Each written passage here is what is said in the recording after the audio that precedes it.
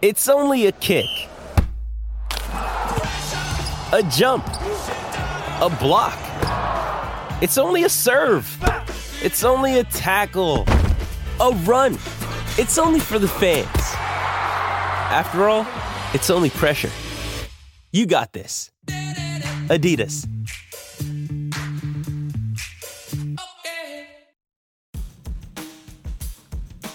Thanks for listening to the latest Football Digest podcast, available on all podcast platforms. Subscribe now through Spotify, Apple Podcasts, Acast, or wherever you get your podcasts from, so you don't miss a single episode. Good morning and welcome to the Football Digest weekly podcast. Thanks so much for joining. I'm delighted to be joined by, two Simons here. So whatever Simon says works this week, really. Simon Bird, my colleague from the Northeast, and Simon Mullock, my colleague from the Northwest. So delighted to have you with us, guys. Thanks so much for joining. I mean, really, the transfer window still dominates, doesn't it? What clubs need. Mason Greenwood, what a story that has been this week. So we'll get into the handling of that and, what next for him.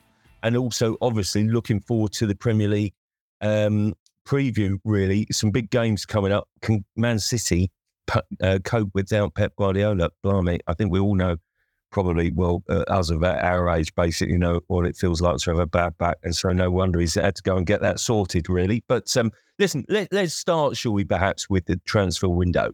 I mean, I actually think that the team that perhaps needs the most pressing really sort of kind of influx of new players is Manchester United, judging by their first two sort of games of the season, really.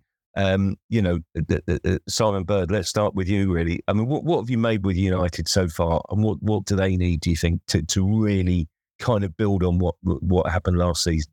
Well, last time I was on this, I was quite optimistic about Man U. I thought that they could push up their third foot, maybe even get into the title race this year with Ten Hag settling in a little bit more. But it all seems a bit chaotic, and that stems from the takeover. The hangover from that still not happening. There's uncertainty at the top and what investment could be coming in, and that's led to a bit of an. They're going into the season. They start the season and they haven't got their full quota of players in that they need. They haven't got a huge transfer out done in Harry Maguire. Then they can get 30 million for him. That will free up money for other signings to come in. Maybe Todibo from Nice, who seems to be expected to be arriving at some point. So it's a bit of a shambles for a club of Man United's size and the financial power of them to still be scrabbling around in the transfer market, trying to plug gaps in their squad at this stage. So I think United fans will be quite worried about that. Yeah, it is a concern, isn't it? I was watching the Spurs game, albeit on the TV, on Saturday, the other Simon, and a Man United supporting mate of mine basically was messaging me throughout the game, and he came to the conclusion, I think, after the other goal went in, basically, that they need to launch a bid for Fred, basically. So that's the player that they really need. I mean, it does feel pretty obvious, though, doesn't it, that they're missing that kind of anchor man. Well, look at going back to the opening game of the season against Wolves. Well, Wolves were just kind of running roughshod right through the centre of United's midfield. Casemiro looked every one of his 31 years, unfortunately. One of the clubs these days, it's usually one in and then one out. They cover all their bases before they start selling players. They've sold Fred. The suggestion is that they would listen to offers for Scott McTominay. Where does that leave them in terms of, defensive midfield players? It leaves them absolutely vulnerable to what we saw against Wolves. And they just look completely unbalanced at the moment. They bought Mason Mount, who's an attacking midfielder, Højlund, who has unfortunately arrived injured. So they've got a £72 million striker that will probably miss the first couple of months of the season. And obviously the goalkeeper that they wanted, but they still, after spending 200 million last summer and almost the same again this summer, just look completely unbalanced still. And like Simon says, there was a lot of optimism around Old Trafford going into the new season after what Ten Hag did last year. performed ahead of expectation, really, getting them qualified for the Champions League and winning the Carabao Cup, getting them to the FA Cup final. But that has been punctured, and there's the Glazer shadow is still hanging over the club. And what's kind of ironic is that United when David Gill was there were one of the architects of FFP, and FFP is one of the problems that United are now encountering in terms of they're still the biggest football club in the country, but they are hamstrung by the fact that they've blown £1 billion over the last 10 years for very little to show for it. Harry Maguire being a prime example. They bought Harry Maguire for £80 million, and Simon's talking there that if they can get £30 million back for him, that would be good for Manchester United, which that's how the club are looking at it at the moment. But it's kind of indicative of why United are in the state they're in. This isn't a sort of 1 or 2 year problem. This is a kind of demise that's been going on for a decade or more, and it basically coincides with the arrival of the Glazers. I tell you what, there's a common theme here, Simon, isn't there? Basically, also that Liverpool, had this issue, didn't they? Certainly to start the season, having let Jordan Henderson go to Saudi Arabia. Have they got that kind of, really top quality holding player? They've got options, but not solutions. They obviously tried to sort of kind of plug that gap now. Do you think Liverpool, similarly to United, have done enough to convince us that basically it's not just about top four, but they could actually be in the title race or have a say? No, I think it's too big a leap for Liverpool to go straight into the title race this year, which is sad to say because we'd love a more competitive top 2, top 3, 4 even chasing the title. We don't want the Premier League to become kind of a 1 or 2 stop shop like Man City are kind of making it. So we need teams like Liverpool, even if you don't support them, you need them to mix up the Premier League at the very top. And a premium in this transfer window seems to be the defensive midfielder, the anchor man. And if you look at Liverpool have done well. You could argue they've done quite well. Fabinho, Henderson, Keita, Milner, Oxlade-Chamberlain, they've had to clear out this kind of the refresh they wanted in terms of bodies out.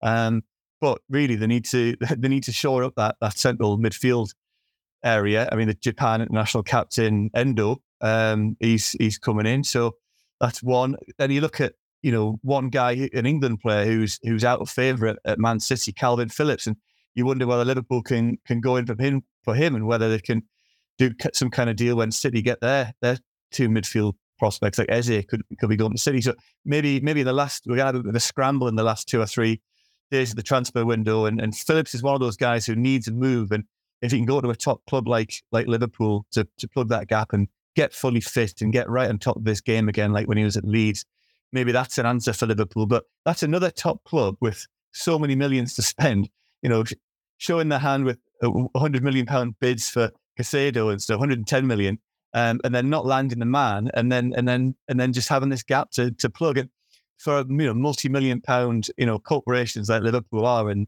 our Premier League clubs are. Quite amazing that they're still scrambling to plug positions that are real priorities for Jurgen Klopp.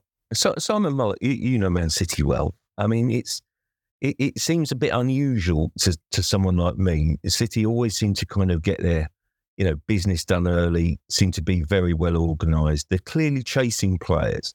And, the other side raises a very good point about Calvin Phillips. Is he allowed to go if they do business? But it feels almost, because of the number of names that it's sort of kind of looking at, Paqueta and now Eze and Nunes, and does it feel like a bit of a rebuild? And do you think that rebuild is needed at City to kind of keep them hungry and keep them successful? They needed to bring players in simply because Gundogan. I mean, there's a suggestion or questions being asked. Why did City let Gundogan go? They didn't let Gundogan go. Gundogan left because he was out of contract. City offered him a 2-year deal. He felt that he wanted to go to Barcelona for obvious reasons. I love Manchester, but I wouldn't mind living in Barcelona for a few years. And Gundogan went, and that has left a big hole in the City squad simply because he could fill a number of positions. Always came up with crucial goals in crucial matches. So that was a big loss. And obviously, Riyad Mahrez, they felt that the offer that they got from Saudi was just too good to resist. So there's two players that they needed to replace. The Gundogan one especially has caused a problem because they were quite hopeful after they won the Champions League that he would agree to stay. So that left them in a little bit of a quandary to bring another player in. The one thing about City is they're patient with the players that they pursue. They wanted Declan Rice, there's absolutely no doubt about that, but they were only prepared to go so far, and they knew eventually that Declan Rice wanted to join Arsenal. So rather than kind of becoming involved in a bidding war that probably would have proved unsuccessful anyway, they dropped out as soon as they realised that, you know, he wanted Arsenal and that was his number one option. So again, you know, but the thing is about City, which we found particularly in the last sort of 10 years since Begiristan became the sporting director, they are very, very patient in the market and they don't move until the deal is right and the player is right. So this is kind of what we're seeing at City now is pretty typical of how they operate. They don't tend to panic. And just looking at the kind of Premier League in terms of balanced squads, I mean, City are probably still there as a team to be shot at. Arsenal and Newcastle, you know, I went up to Newcastle on the opening day of the season. They were fantastic, and they, you know, Pep Guardiola's reaction after beating Newcastle at the weekend said a lot. He sees them as kind of a real kind of threat at this season, and you know, the fact that he was so delighted with a 1-0 home win shows you where Newcastle are at the moment. United and Liverpool are just a little bit off the running at the moment, and then, you know, we're all desperate to see how Chelsea cope. Not too well if the performance at West Ham is anything to go by. And Simon, what do you see any sort of kind of real obvious weaknesses or kind of other clubs perhaps sort of kind of, you know, with title or top 4, top 5 aspirations this season that really need to do something? You know, Newcastle, surely they've done some really good business, haven't they? You know, you think Arsenal are kind of there? Is there anyone there with glaring holes? Well, I think Tottenham, I mean, if they've got aspirations to be in the top 4 and top 5, and then you lose Harry Kane and you take 30 goals out of a side who finished 8th last year, and that's an awful lot of goals to replace, no matter who you sign. So they're going to have to do some. Well, maybe the style will solve that problem. Maybe Postecoglou's kind of new ethos will right some of the wrongs from Tottenham last year. But I think they need to do some kind of business. Arsenal are probably just about there. I can't see them transforming their squad an awful lot. I don't know about you, John. You're the expert on Arsenal, but I'm not worried about them. Chelsea have spent far too much, and the problem for them is how to fit all these, get a kind of like chemistry between all these new players that they've bought. So I think there is an opportunity there it's still an opportunity for Newcastle because they're still kind of the outsiders. They're not quite there yet. So we're all wondering whether they can get in the top 5 again, and with Europe is on the added addition of Europe on top of in their program. So they're still, with all the turmoil and change going on at Liverpool and Spurs and other clubs at Chelsea, there is an opportunity there for someone to climb up there. I mean, even Villa might fancy their chances of top 5 this year if they can really put it together. And I saw them last night. I know it was only Hibs, but you know, they were really good, and they've got a lot of pace in their team this year, which is so important in the Premier League. So there is an opportunity there caused by teams like Liverpool not quite getting their resets done early and convincing everyone that they're in there.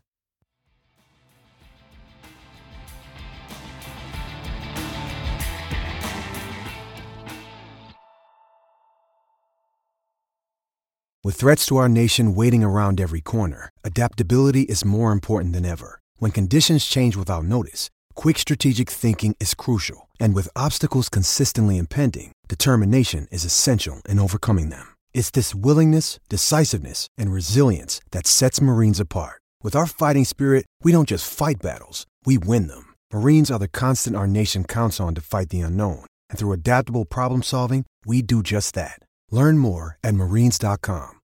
When you need mealtime inspiration, it's worth shopping Kroger, where you'll find over 30,000 mouth-watering choices that excite your inner foodie. And no matter what tasty choice you make, you'll enjoy our everyday low prices, plus extra ways to save, like digital coupons worth over $600 each week. You can also save up to $1 off per gallon at the pump with fuel points. More savings and more inspiring flavors make shopping Kroger worth it every time. Kroger, fresh for everyone. Fuel restrictions apply.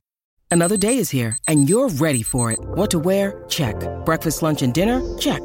Planning for what's next and how to save for it? That's where Bank of America can help.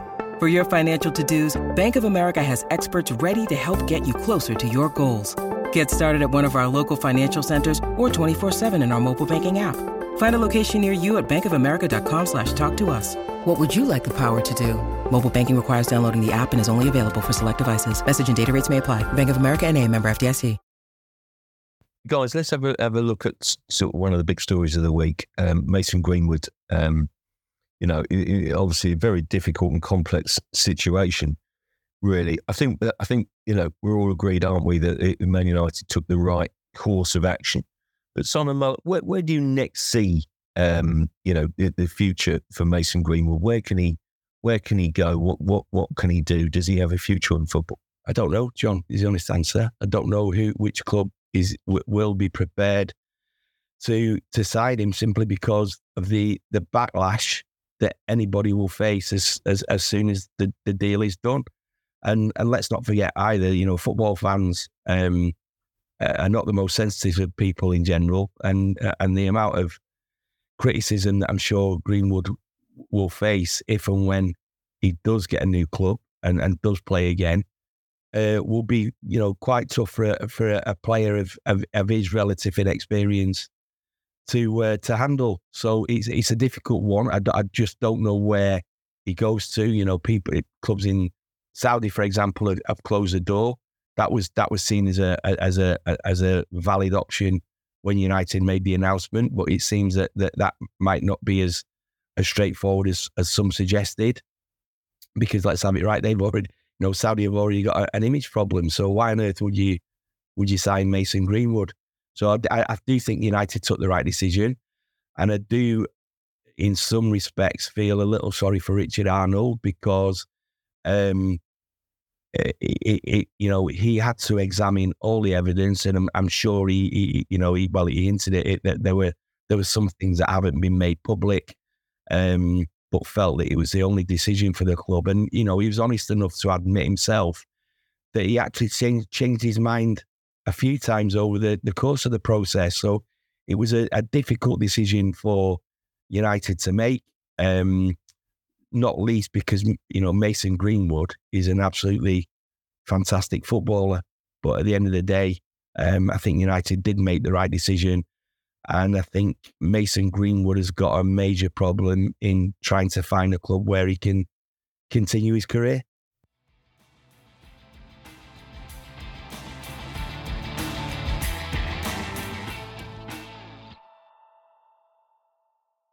Mother's Day is around the corner. Find the perfect gift for the mom in your life with a stunning piece of jewelry from Blue Nile. From timeless pearls to dazzling gemstones, Blue Nile has something she'll adore. Need it fast? Most items can ship overnight. Plus, enjoy guaranteed free shipping and returns. Don't miss our special Mother's Day deals. Save big on the season's most beautiful trends. For a limited time, get up to 50% off by going to BlueNile.com.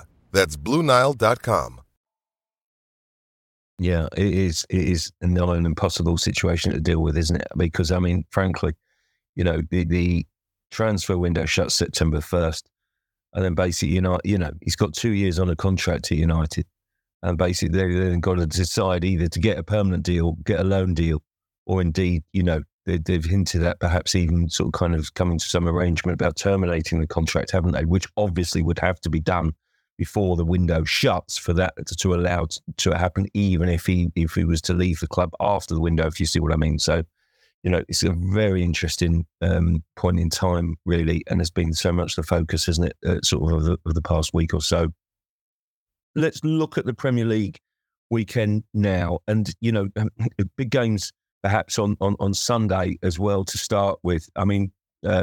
Chelsea actually start the weekend, don't they, against Luton at home, which would be really interesting for Pochettino, bearing in mind their slightly stuttery start. But really, can City cope without Guardiola at Sheffield United, Simon? What sort of an impact do you think, Simon, this will have on City and their title charge and their performances and players? Well, I remember, a few years ago they played Liverpool in the Champions League at the Etihad, and Guardiola was sent to the stand for the second half after complaining about a disallowed goal, and Mikel Arteta took over, basically managing the team from the touchline, and they collapsed in that second half and were well beaten in the end. Now, I would imagine that City will hope that doesn't happen again. But one of City's crucial signings this summer was the return of Juan Marlilo as Guardiola's right-hand man. He's a huge influence on him. It was a huge influence on him when he was learning how to become a coach after hanging his boots up. And he's basically a man that Guardiola respects completely. And he made the point actually a couple of weeks ago, and I wonder whether this was because he knew that at some point he would probably have to take some time away from the club. He made the point that Lilo is a man that he can speak to when things aren't going right. He's a great advisor when things are going wrong. So I think City will be a lot more confident without Guardiola now than they probably would have been this time last year. And I think they're just hoping to get to the international break without having too many bruises to cope with. So it'll be interesting to see what happens, because we all know what an influence Guardiola is. He's Mr. Perpetual motion on the touchline. So it'll be quite interesting to see what happens at Bramall Lane on Sunday. Guys, I mean, we cover football day in, day out, don't we? I mean, basically, and Guardiola is amongst the most intense managers I'm sure that any of us have ever seen. So for him to have to kind of take time out and to have back surgery, midway through a season, basically, just shows the sort of pain and strain and stress that he must have been under. Honestly, genuinely, my thoughts and best wishes go to him, because blimey, that he must have been under so much pain, it's unimaginable, frankly. So well, that's to carry, Frosty. They do tend to take the toll. Oh dear, yeah. I'll tell you what, having had back surgery a few years back myself, honestly, it's so hot. Wow. But it made the world of difference. But anyway, there you go. That's another story. But Newcastle v Liverpool, Simon Bird, this is a good barometer test, isn't it, for both these teams? It'll be interesting to see the outcome of this game, the performances of both teams, really, to see where perhaps they're standing and what their ambitions are for this campaign. I think it's probably the game of the weekend. It's a massive game. I mean, Newcastle started the season in, like Simon Mullet was there, in blistering form. I mean, they were just magnificent against Villa. They blew them away, and that was the phrase everyone was using. And then went to City and weren't quite as intense early on as they could have been. I think they thought they were a bit standoffish for 15, 20 minutes, and didn't take the chances and didn't get enough chances. So, but Liverpool, there's proper needle between Newcastle and Liverpool. It's turning into one of those like rivalries between managers that it's going to compel us for a few years. I mean, Klopp keeps having digs about the Saudi ownership.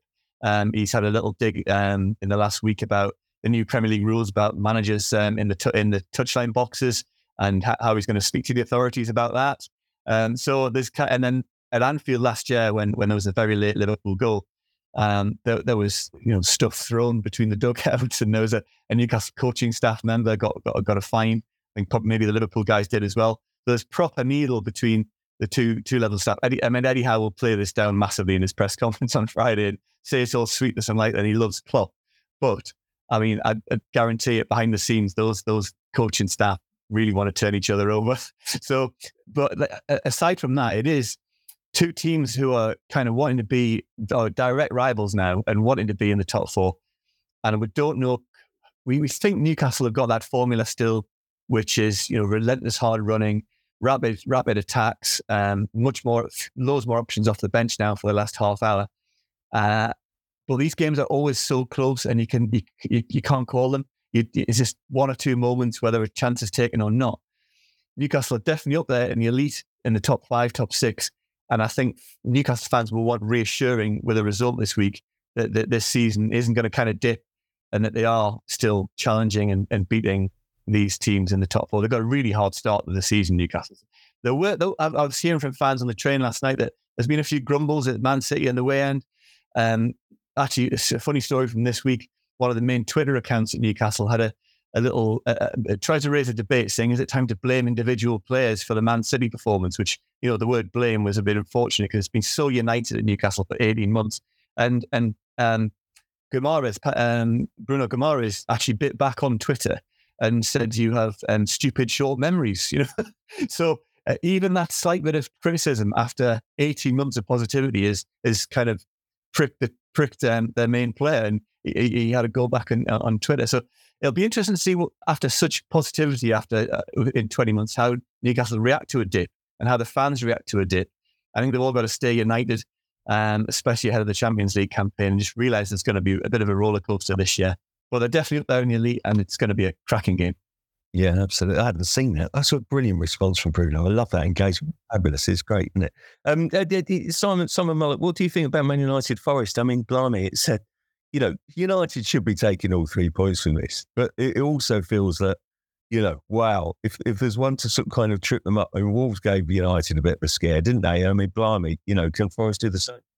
Massive pressure on United this weekend. Huge pressure. They've got to win the game, and more importantly, they've got to come up with a performance, because the performance, as I said earlier, against Wolves was not what the Old Trafford fans expected. They will be looking at United to kind of deliver a little bit of a statement this weekend, and win comfortably and win with a performance that shows they're going in the right direction. We all remember a famous goal against Forest that saved Sir Alex Ferguson's job. I don't think it's quite got to that stage yet, but the pressure is growing on the team, and pressure is growing on Ten Hag to come up with a performance to basically reignite the season. Yeah, absolutely. Simon Bird, let's finish with Arsenal Fulham. Arsenal, 2 wins so far. Not entirely convincing, I have to say, but, if you finish with a 1-0 win away from home with 10 men at Palace, I guess you're going to be very, very pleased with that. But still looking to click, aren't they, it feels?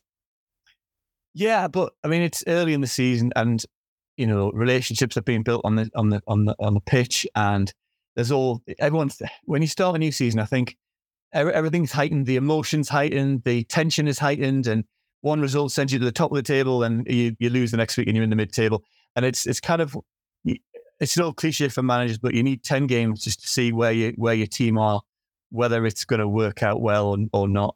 Arsenal will be fine. Declan Rice is going to be a huge addition for them, and I think he's going to have massive influence this year and will help to push on. I don't know whether they've got quite enough to push City.